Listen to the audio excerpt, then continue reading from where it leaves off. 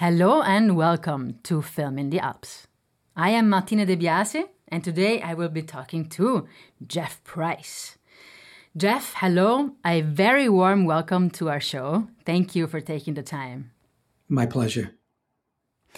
So I'm really happy to talk to you, Jeff, because we have met in the arc of a couple of days in Bolzano, because some works of yours have been part of an exhibition at Museum, and you have also been part of a masterclass for the Selig School for Documentary students here in Bolzano, where I also work. So I'm really happy to talk to you because you were such an inspiring teacher, and you were so generous with your experiences of your craft. So I'm really looking forward to our chat. Great, thank you. I'm looking forward as well. Let's do it.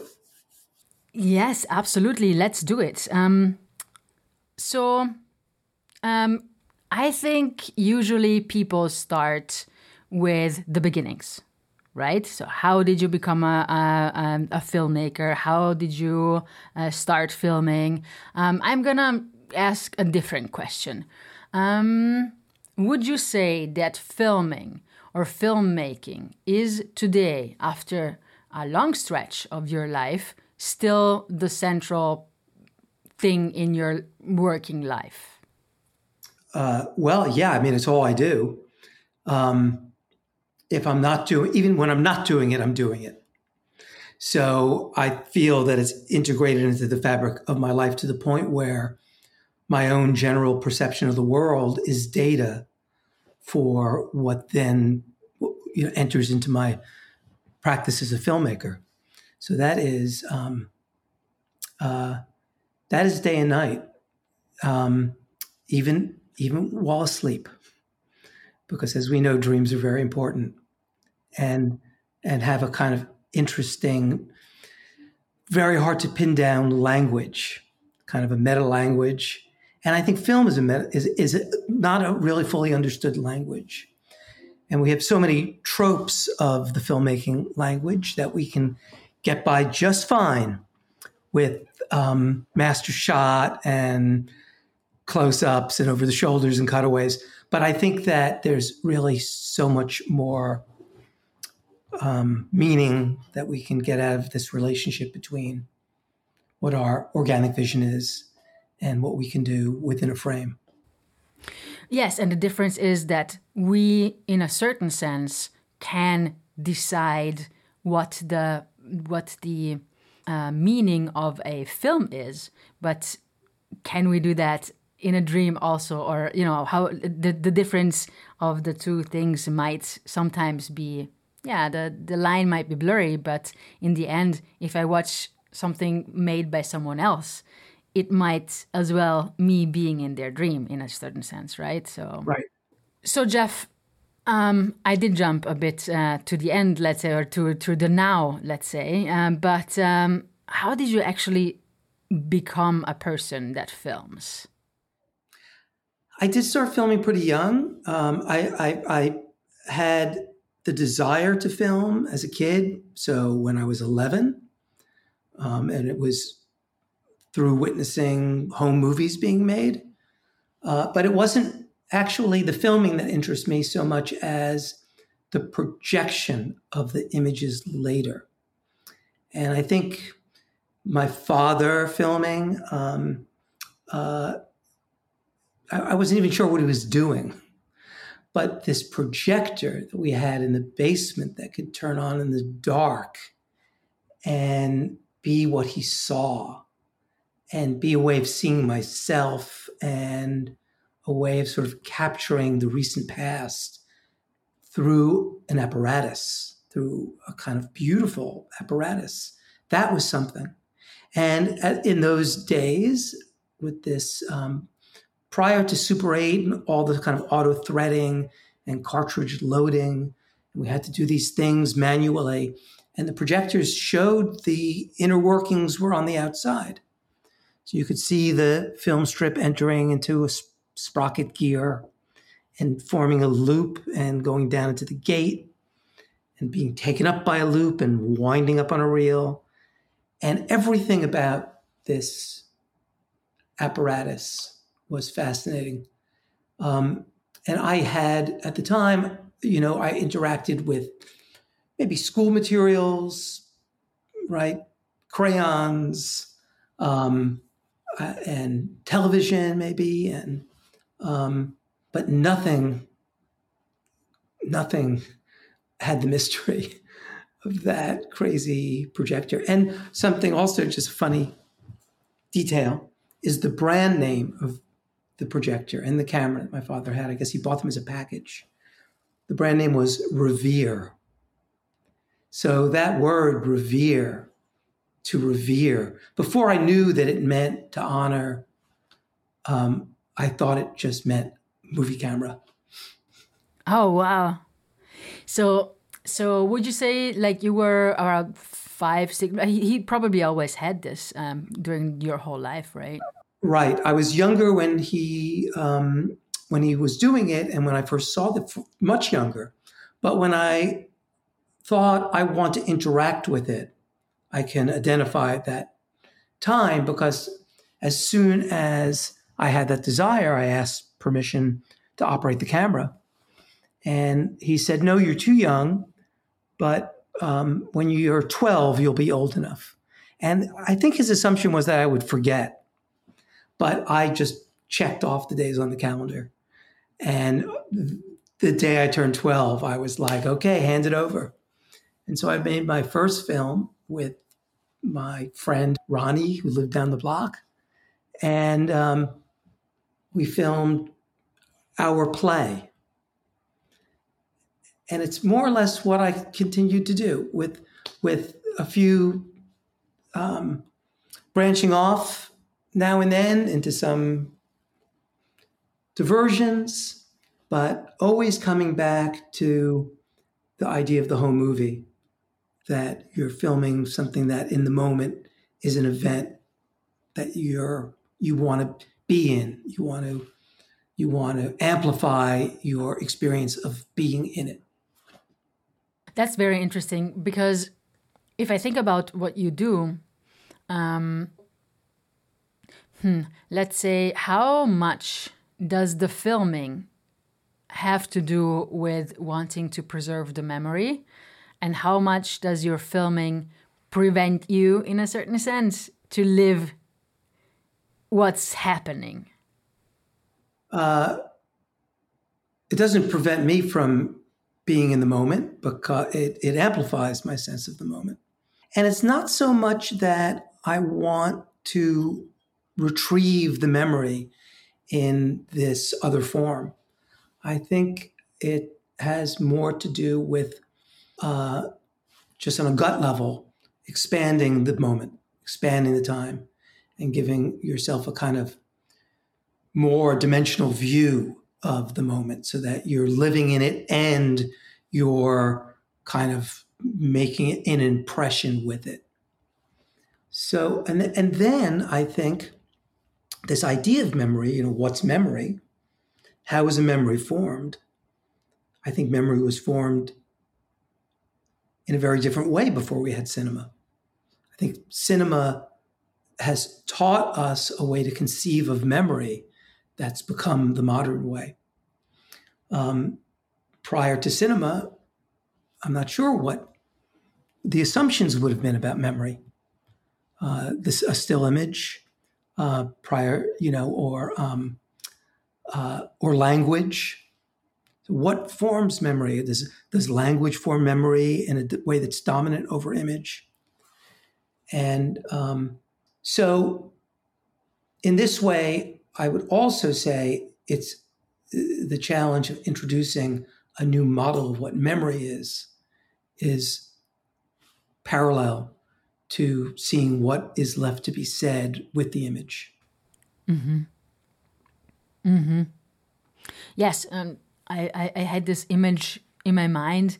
Do you remember one of the first strips, I think, was a horse galloping, or I don't know how you say that, a horse. Yeah, this is the Muybridge photographs that were exactly to settle a wager. And that exactly, and before, if you look at pictures of horses around the world, they were always depicted with the front and the hind legs stretched out, let's say. But a horse doesn't trot like that. The horse flies in the air, having the back and the forth and the legs in front and back tucked under itself, right? We didn't know that. So in our mind, we had this picture of these horses flying in the air in a completely, let's say, wrong way. But was it wrong? We don't know, because it's, And in a way, cinema had been invented prior to this through sort of magic lantern shows and shadow, shows. And even in a way, I would say stereo photography was a kind of cinema, and the cyclorama image that you step into and wraps around you is a kind of cinema. And the popularity of these things disappeared when we had proper cinema, which once it appeared seemed to be a necessity of life. Mm-hmm.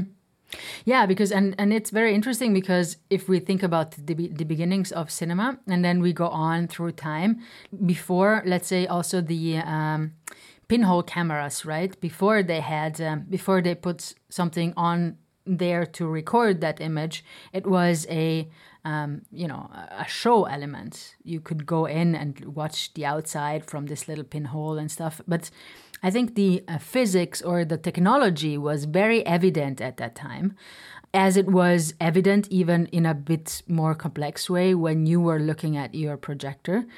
But now I have the feeling that the technology, let's say, and the way that light behaves is very divorced from the experience of a user who is not, a technician, or is not a camera person, or is not an editing person. So I think it's very interesting to maybe try once to go back to these analog forms, just to see how much also we, seeing and understanding this relatively simple but very complex technology, can open us to a world of experimentation that maybe has gone away right now, as we also talked at Zelig in the masterclass, I think.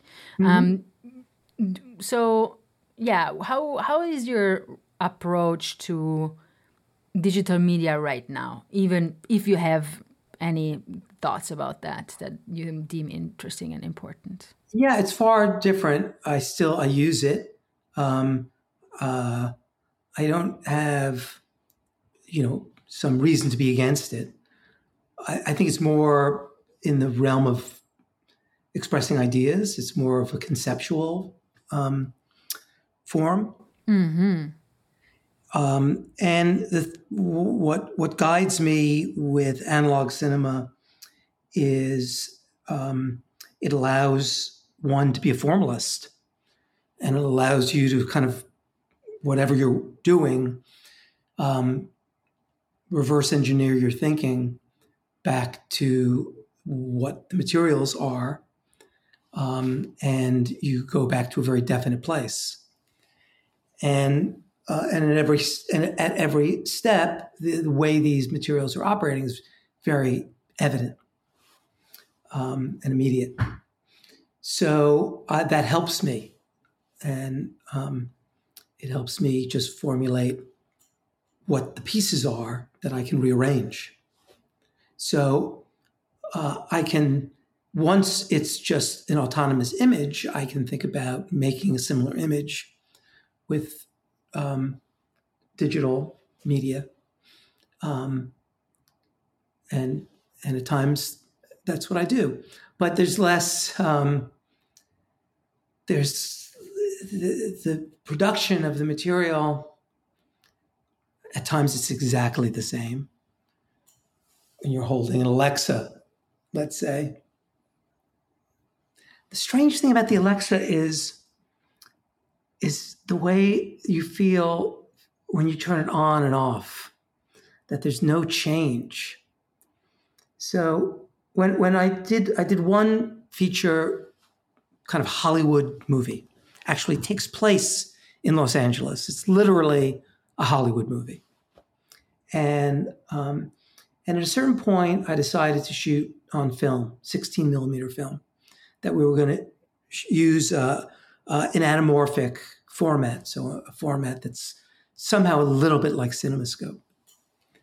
And I had to come up with a reason to justify to my producers shooting on film, because it adds some complications. Where the hell are we going to get the extra money? And I mean, we were shooting in LA, so the labs were there. But if you're on location, there are no more local labs anywhere. So people are nervous about shooting on film.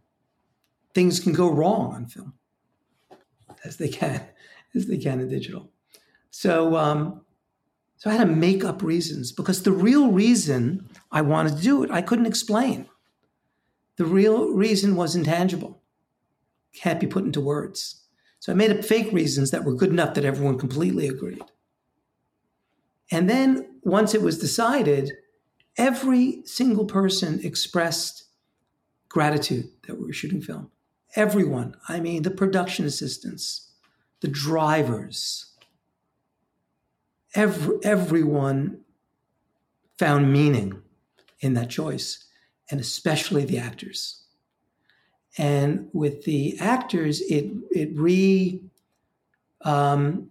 organizes, it's a different negotiation around the time that they spend acting, that the time isn't free.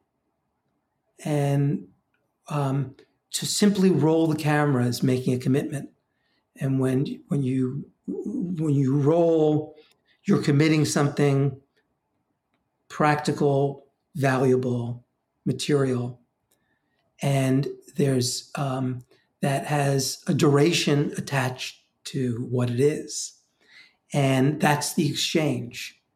And the actor, in exchange for making that investment in the time, uses that bracket of time to do what they do. And I think that they're, in a way, I think they really feel that they're being treated more fairly, that it's a more balanced relationship with the production for them to shoot film. And also the concentration, I think, of knowing that we don't have 17 takes. We just have 1, 2, 3 takes. Of course, every take costs a lot of money. So now we are concentrated. What I'm doing is not going into a digital form, but it's going on something that I could touch if I wanted it. Like all these things go together to make, the container of concentration, I have the feeling. So I also agree that analog materials have a magic to them that is so incredibly fascinating. Right. Before, though, I'm going to ask about your processes and your films that you have done. I do want to ask you, for our listeners who don't know you, what are the departments, let's say, of filmmaking that you have been a part of? Right. I mean, as I started in home movies. And then when I went to school, I was kind of a no-good truant. So the only thing I was capable of doing was working with a movie camera. So I went to school for film, simply because I thought I was cheating, because I already knew the technique of film.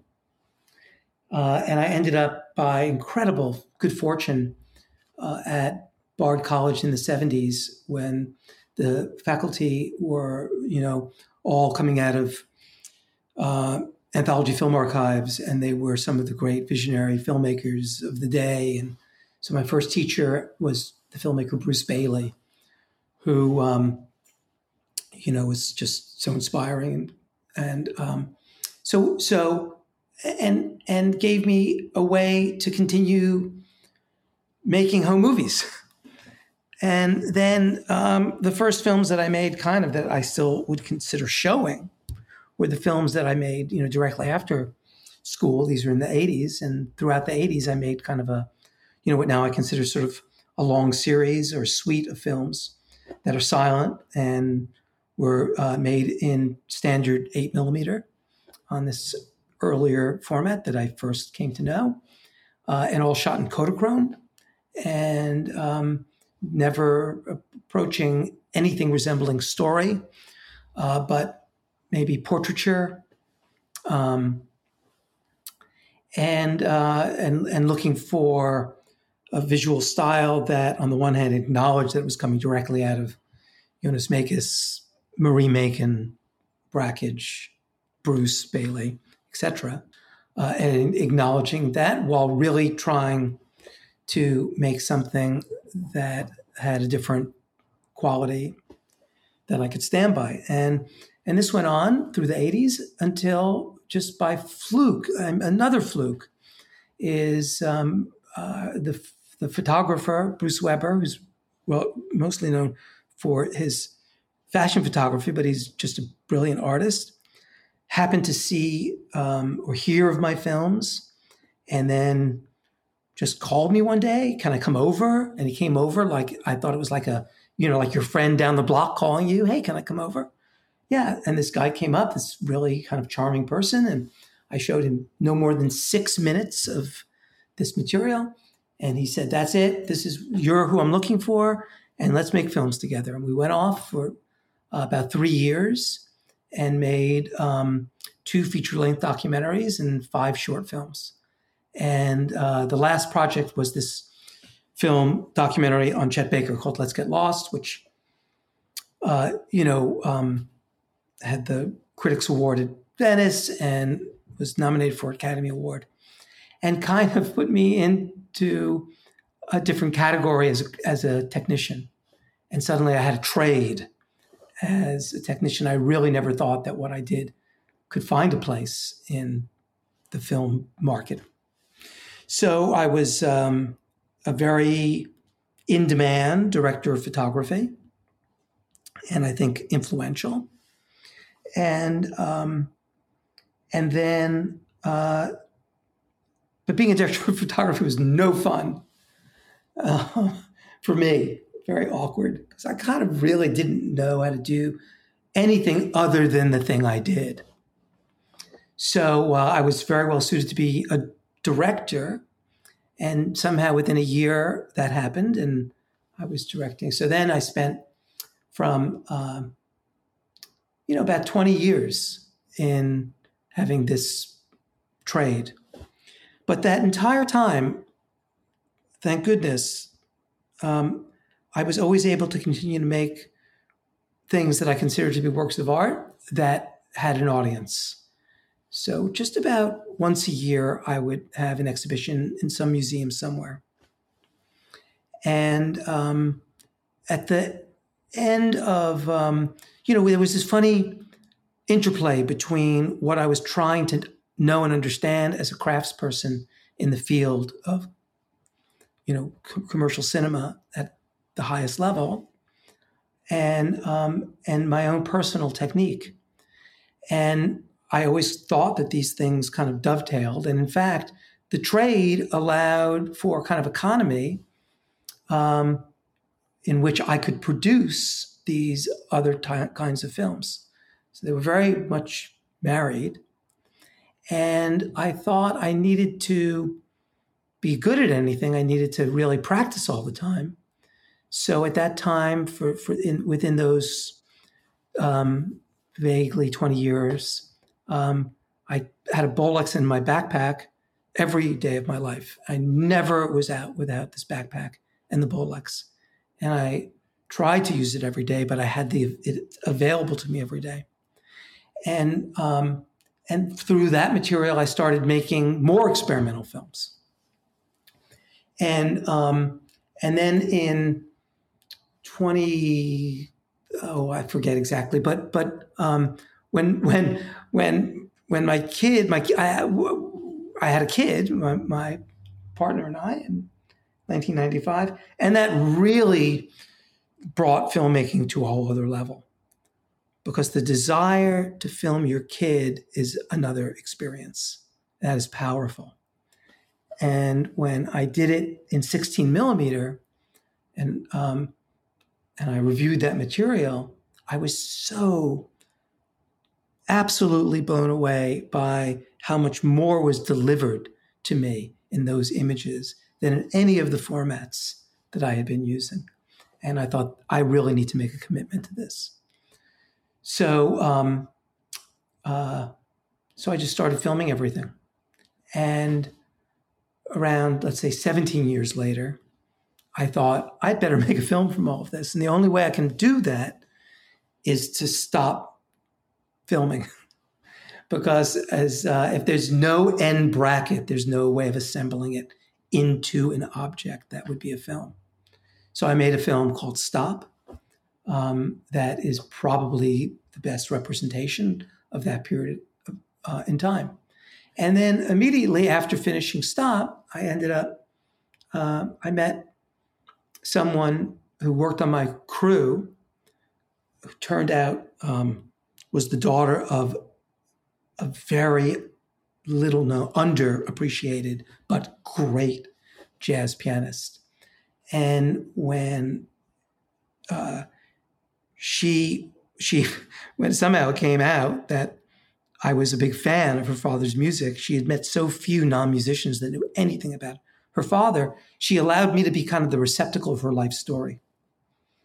And she would write me letters that would be further episodes, and that eventually became published. And then that book was optioned by wonderful producers, the best imaginable producers that might buy that, which is the company Bonafide. And about a year after they had been looking to make it a film, one day they called me and they said, "We think you should make the film." They didn't really know how much I had to do with it being written. So I made that film, and I would say that's the most important work that I had done in that period of time. I'm sorry, could you say the title again? Of that film is called Lowdown. Lowdown, with John Hawkes and Elle Fanning and Peter Dinklage and Flea and Glenn Close. So I had the best imaginable cast. Each one of them brought their A game. I mean, they came ready to work and were incredible. And then after I finished Lowdown, I kind of went into a pretty bad depression because it was suddenly this experience that was so exciting that it lasted for, it took 4 or 5 years to make it. And then suddenly it had lived its life, and now it was going to be, sure, it's on Amazon Prime, and I felt very depleted. And on this day where I felt that, what am I going to do? I'm reaching the bottom today. What am I going to do? Well, I'm going to go have a coffee. So I went to my favorite coffee shop in the East Village, Abrazo, because I love the barista, and he's like the bartender that you can just pour your soul to. And I went in to pour my soul over an espresso, and I bump into Andy Lampert, who was he was at the time the archivist at Anthology Film Archives. And he said, "Wow, what a great coincidence that I should see you, because I just got a grant from the Laurel Foundation to preserve 8mm from the 80s.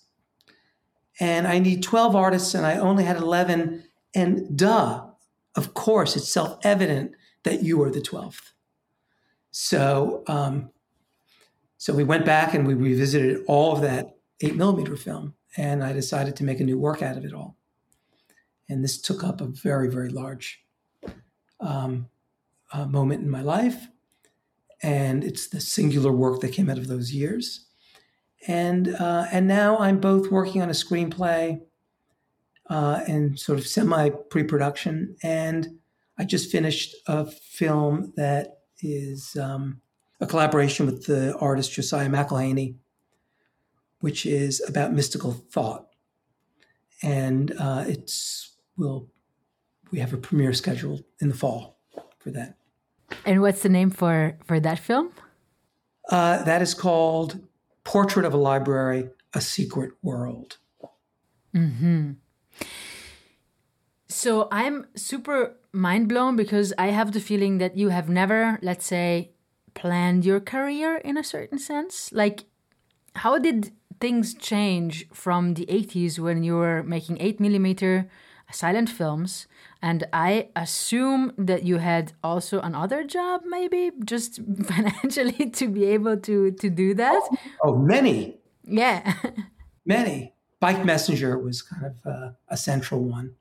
Oh, see? So you had to support yourself with other jobs, of course, to do what you do. And then you exploded kind of in a cinematography way where you did directing and stuff. But have you always been a person where projects just needed to be made? Or did you, at a certain point, make a conscious decision to say, I want to do this and not this? Like, I want to think differently about my work. I don't know. No conscious decisions and no plans. And not only didn't I ever plan for the shape of my career, I don't plan what the movies are.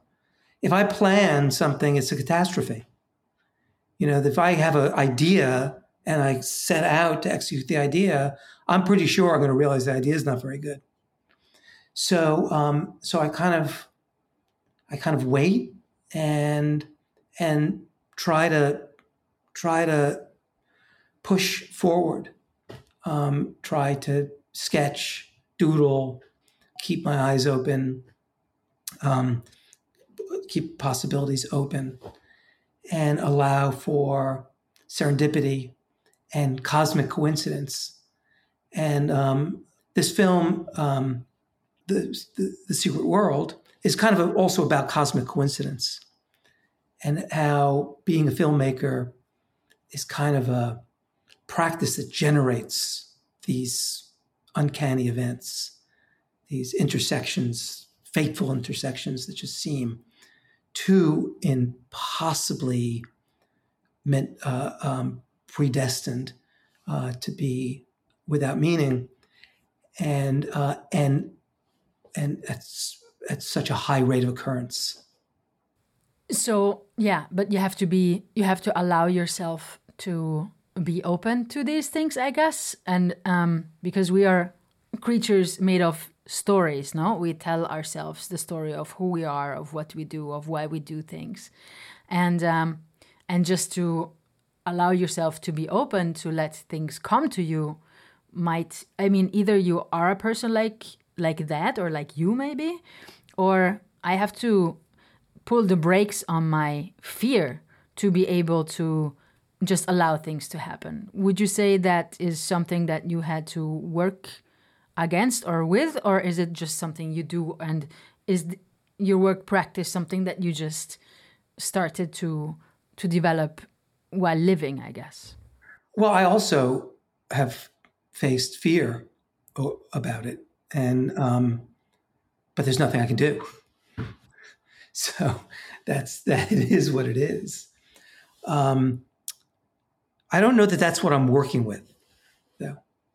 But I'm not sure what I'm working with. I'm working with the idea of the relationship between the frame and the unframed, and I'm working with trying to express these binaries that don't seem compatible, that contradict one another, and not repress one of the options in the binary. To me, that's the language. That's language, and that's self. And I also think that that cinema is expression of self. Even when it's made collaboratively, it can be there. I think there's such a thing as the collective self. So it's, I think the main exercise that cinema asks of us is to balance this relationship between what's framed with meaning and what is unframed without meaning. Mm-hmm. Yes. I need to think about this, I guess. There's two ways of thinking of the visual field. One is through a kind of a window, but this metaphor always seemed wrong to me. I like to just say framed, one contained, where you're determining the limit, and that limit is within the field of kind of looking ahead, in the way that a second in time is kind of a conceivable now. So this idea of the framed image is to resolve that there's that, and there's also so that's one kind of visual field and visual thinking, and the other is the field that actually extends beyond your periphery, and which is an absolute mystery of perception, that there's an end to our visual field, that it comes to an end, can only go so far. And yet there's no visual horizon. If I asked you to draw what that intersection looks like, there's not even a way of conceiving in your mind what that image might be. So these two things are so different from one another. So I think when through cinema, we're making the cinema appear to have a cognizance, right? There's the people within the frame seem to have a soul. I think it's because it has this quality where we're kind of seeing it as an objective thing before us and seeing it as some subjectivity that exists only from some perspective, some human perspective. And that oscillation is film language. It's the film language. It's that oscillation that I think is some beginning to answering another completely unanswered question. Why do we give ourselves away to the trance of a film instantaneously? How are we so immersed so immediately? Yes, that is, because it's kind of an incredible, let's say, magic thing, right? It's obviously, we know it's not there. We know it's not real in a sense, but it just switches off completely. Yeah.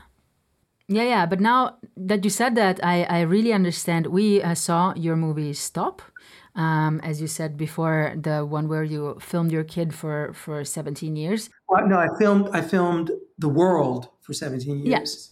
And in the process of filming The World, it was unavoidable to include my kid, who I just loved to film. But he was, but it also was producing a kind of binary, because what makes me choose filming, what makes me choose burning some celluloid, taking out that goddamn camera out of my backpack. And it's when you look forward and I said this in the class. I quoted my friend Amy Silman, the painter, who in a discussion on visual beauty, she said, visual beauty is when you look and you want to lick it with your eyes. And there's this moment where I am outside and I don't know why, but I want to lick it with my eyes, and the camera comes out. Now with my kid, it's a little different. It's not like he's in some visual field that's so beautiful. It's just the presence is so beautiful to me. So the reasons for those two operations are very different. But the project was to film everything. And at the end, when deciding to make Stop, it was very hard to avoid my kid being a subject, but I thought it's not right. There was some ethical resistance that I had for it being the subject.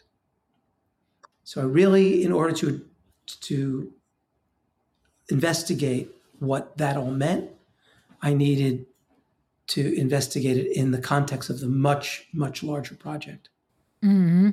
Yes. And also I can feel, as you were talking before about this, let's say, searching with your, I'm using the wrong words, but searching with your camera for these limits of perception or visual field. I think you kind of do that in Stop in a certain way.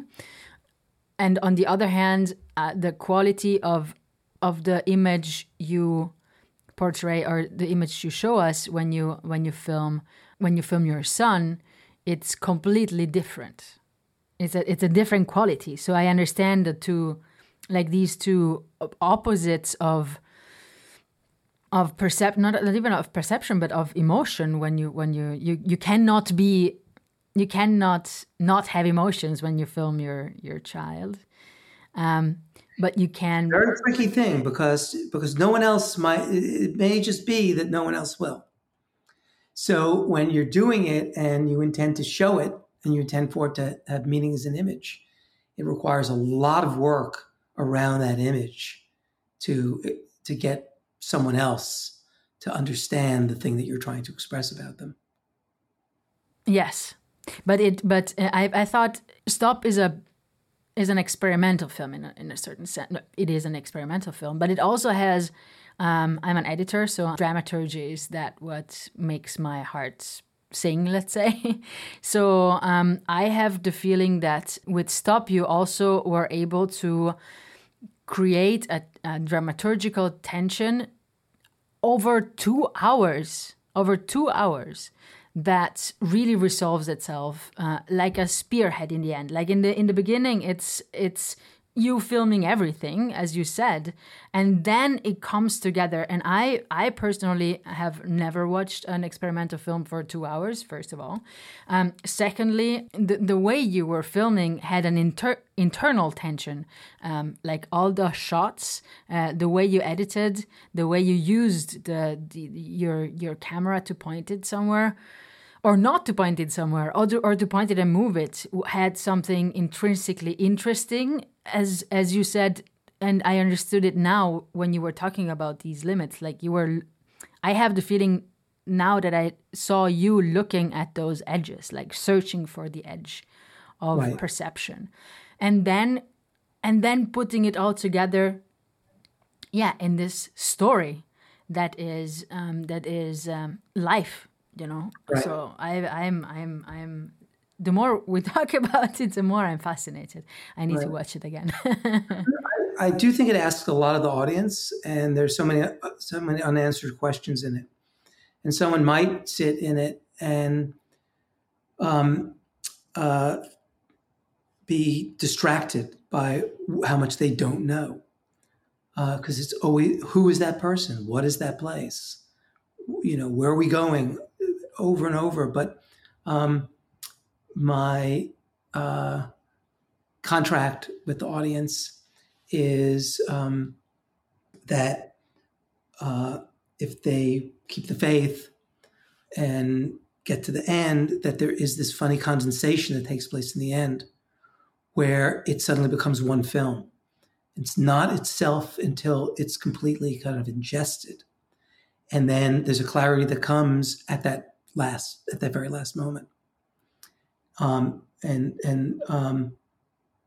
I hope that is true. Oh man, it's so true. It was an experience, seriously, really, really, a really strong experience. Maybe I have one other question that maybe rounds up what we were talking about. You are a person that really thinks about filmmaking or film, who really thinks about the theoretical constructs around film and tries to deconstruct them in a certain sense. Or at least that's what I understood of your work, or that's what I get from your work. How would you advise a person that starts very young right now and has this burning desire to film or to be a filmmaker or a filmer? What do you think is the, let's say, right course of action? What advice could you give them to start in their creating life? Right. I would say it's really personal, all personal advice. I don't know whether or not there's meaningful advice that I could give regarding career or technique or, how to begin. It's different for everyone. But I think that one's work is an extension of one's person. And I think we have to take care of ourselves. There's aspects too, curiosity is a really important component of moving forward. Ambition is important. Knowledge of other films is important. So all of that. So maybe it's see films and see the history of film. And but I think that really it's personhood and being an ethical person. And that is actually I think if you're truthful with yourself about that, you'll either become the filmmaker you're meant to be, or you'll become that other thing that you were actually meant to be. So it's the only advice that I'm certain is good. I am going to add one other insight that I think has a little bit better clarity than this idea of visual fields. And that I realized something about filming and that operation. And it's that looking through the viewfinder, looking through that scope that is the camera finder. And what is the operation that's taking place inside of that scope? Because you're in this very strange personal space. And this act of framing is happening in a kind of clinical way. But you also have an inner vision, a vision that has nothing to do with what's really there. So in other words, if I look at this room and I close my eyes and I can still kind of imagine it, but I'm not looking. So in your inner vision, there's a desire for it to look a certain way. And through the scope, it's not going to look that way unless you find it. And so this operation is when you find a way of superimposing your inner vision with what you've organized inside of that frame. And suddenly they kind of lock together. And when that has happened, you have, I can almost guarantee, you have some kind of perfect composition that produces meaning and has a voice that if you accomplish that enough times to produce enough images that way, people would recognize it as your voice and they'd be able to know whether or not you took a picture if they saw one of yours hidden among, many others. Yeah. Oh my gosh. Like this is actually what prevents me from being a good camera woman, I guess. Because my inner vision or what I want to show is nearly never the thing that I see in the camera. So I can think about composition. I can think about the picture. I can look through the viewfinder and say, oh, look, this is a nice picture because I know it's in the brain and it's not in the heart. It's not something that overimposes. Like I'd never look into the viewfinder and say, this is what I want to show. I always have to search for a good image, let's say. So I think that, you could like vacuum cleaner around with the scope looking for it, but I don't think that's what happens. And now that I think now that I take the thought out another step, I think it requires a lot of work of filming and looking at what you filmed, and filming and looking at what you film, and that you kind of build up your fantasy image and your this inner vision by becoming familiar with the way it looks as an object. And so you're kind of like imagining the ideal from the experience of having crafted these two-dimensional images. Yeah. Thank you so much. All right. Great. This was really so lovely. It's lovely for me too. I just had, thank you. It's, of course, a pure indulgence for me to just ramble on incoherently. But I enjoyed it immensely, and am grateful that you thought of me for it. Oh man, I am so grateful that you took the time. No, I was really touched by your soul, I think. So thank you for that. It's an honor and a pleasure. That's very kind of you, and I think that these things only happen when the soul is in circulation. This is the other thing that we're trying to do with filmmaking. We're trying to circulate what we feel and think with other people. Yes. That's what it's all about. Yes, Jeff. So thank you so much for your generosity that you showed me and us here in Bolzano, and also now on the air, let's say. To our listeners, I want to say that you can find the links to this episode and all the other episodes at filminthealps.com/podcasts. And I would like to ask you to do us a favor. If you like the podcast, talk about it to your friends so they can discover it too. Alexander Demetz is the architect of our website. Sergio Coca designed our logo and CI. This episode was edited by Lydia Gasparini, and Lisa Maria Kerschbaumer is the co-author of the project, Film in the Alps. I am Martina De Biasi, and I thank you for listening to this show. Until next time, stay happy.